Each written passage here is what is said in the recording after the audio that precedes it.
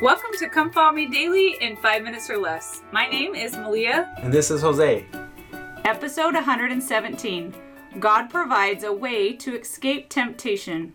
Spiritual experiences, even miraculous ones, do not exempt us from temptations that are common to man. That may be one reason Paul wrote about how the Israelites in Moses' day struggled with temptation, even though they witnessed mighty miracles. As you read 1 Corinthians 10, 1-13, what warnings in the Israelites' experiences seem applicable to you? What kinds of escape from temptation has Heavenly Father provided for you? 1 Corinthians 10. Moreover, brethren, I would not that ye should be ignorant, how that all our fathers were under the cloud, and all passed through the sea, and were all baptized into Moses in the cloud and in the sea, and did all eat the same spiritual meat, and did all drink the same spiritual drink. For they drank of that spiritual rock that followed them, and that rock was Christ. But with many of them God was not well pleased, for they were overthrown in the wilderness.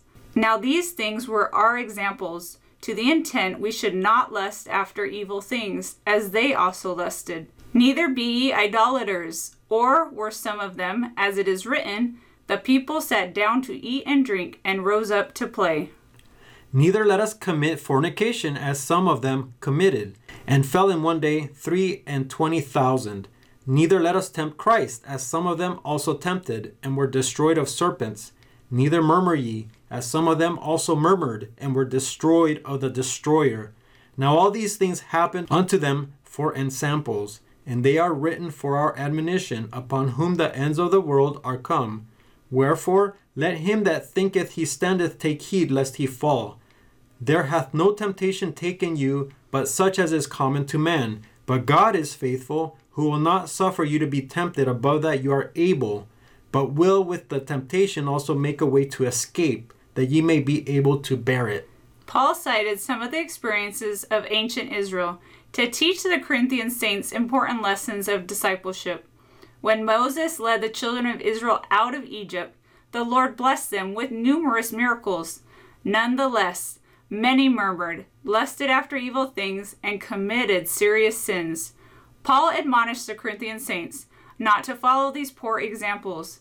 Elder Bruce R. McConkie commented on 1 Corinthians 10 and explained, the meaning of the phrase baptized into Moses.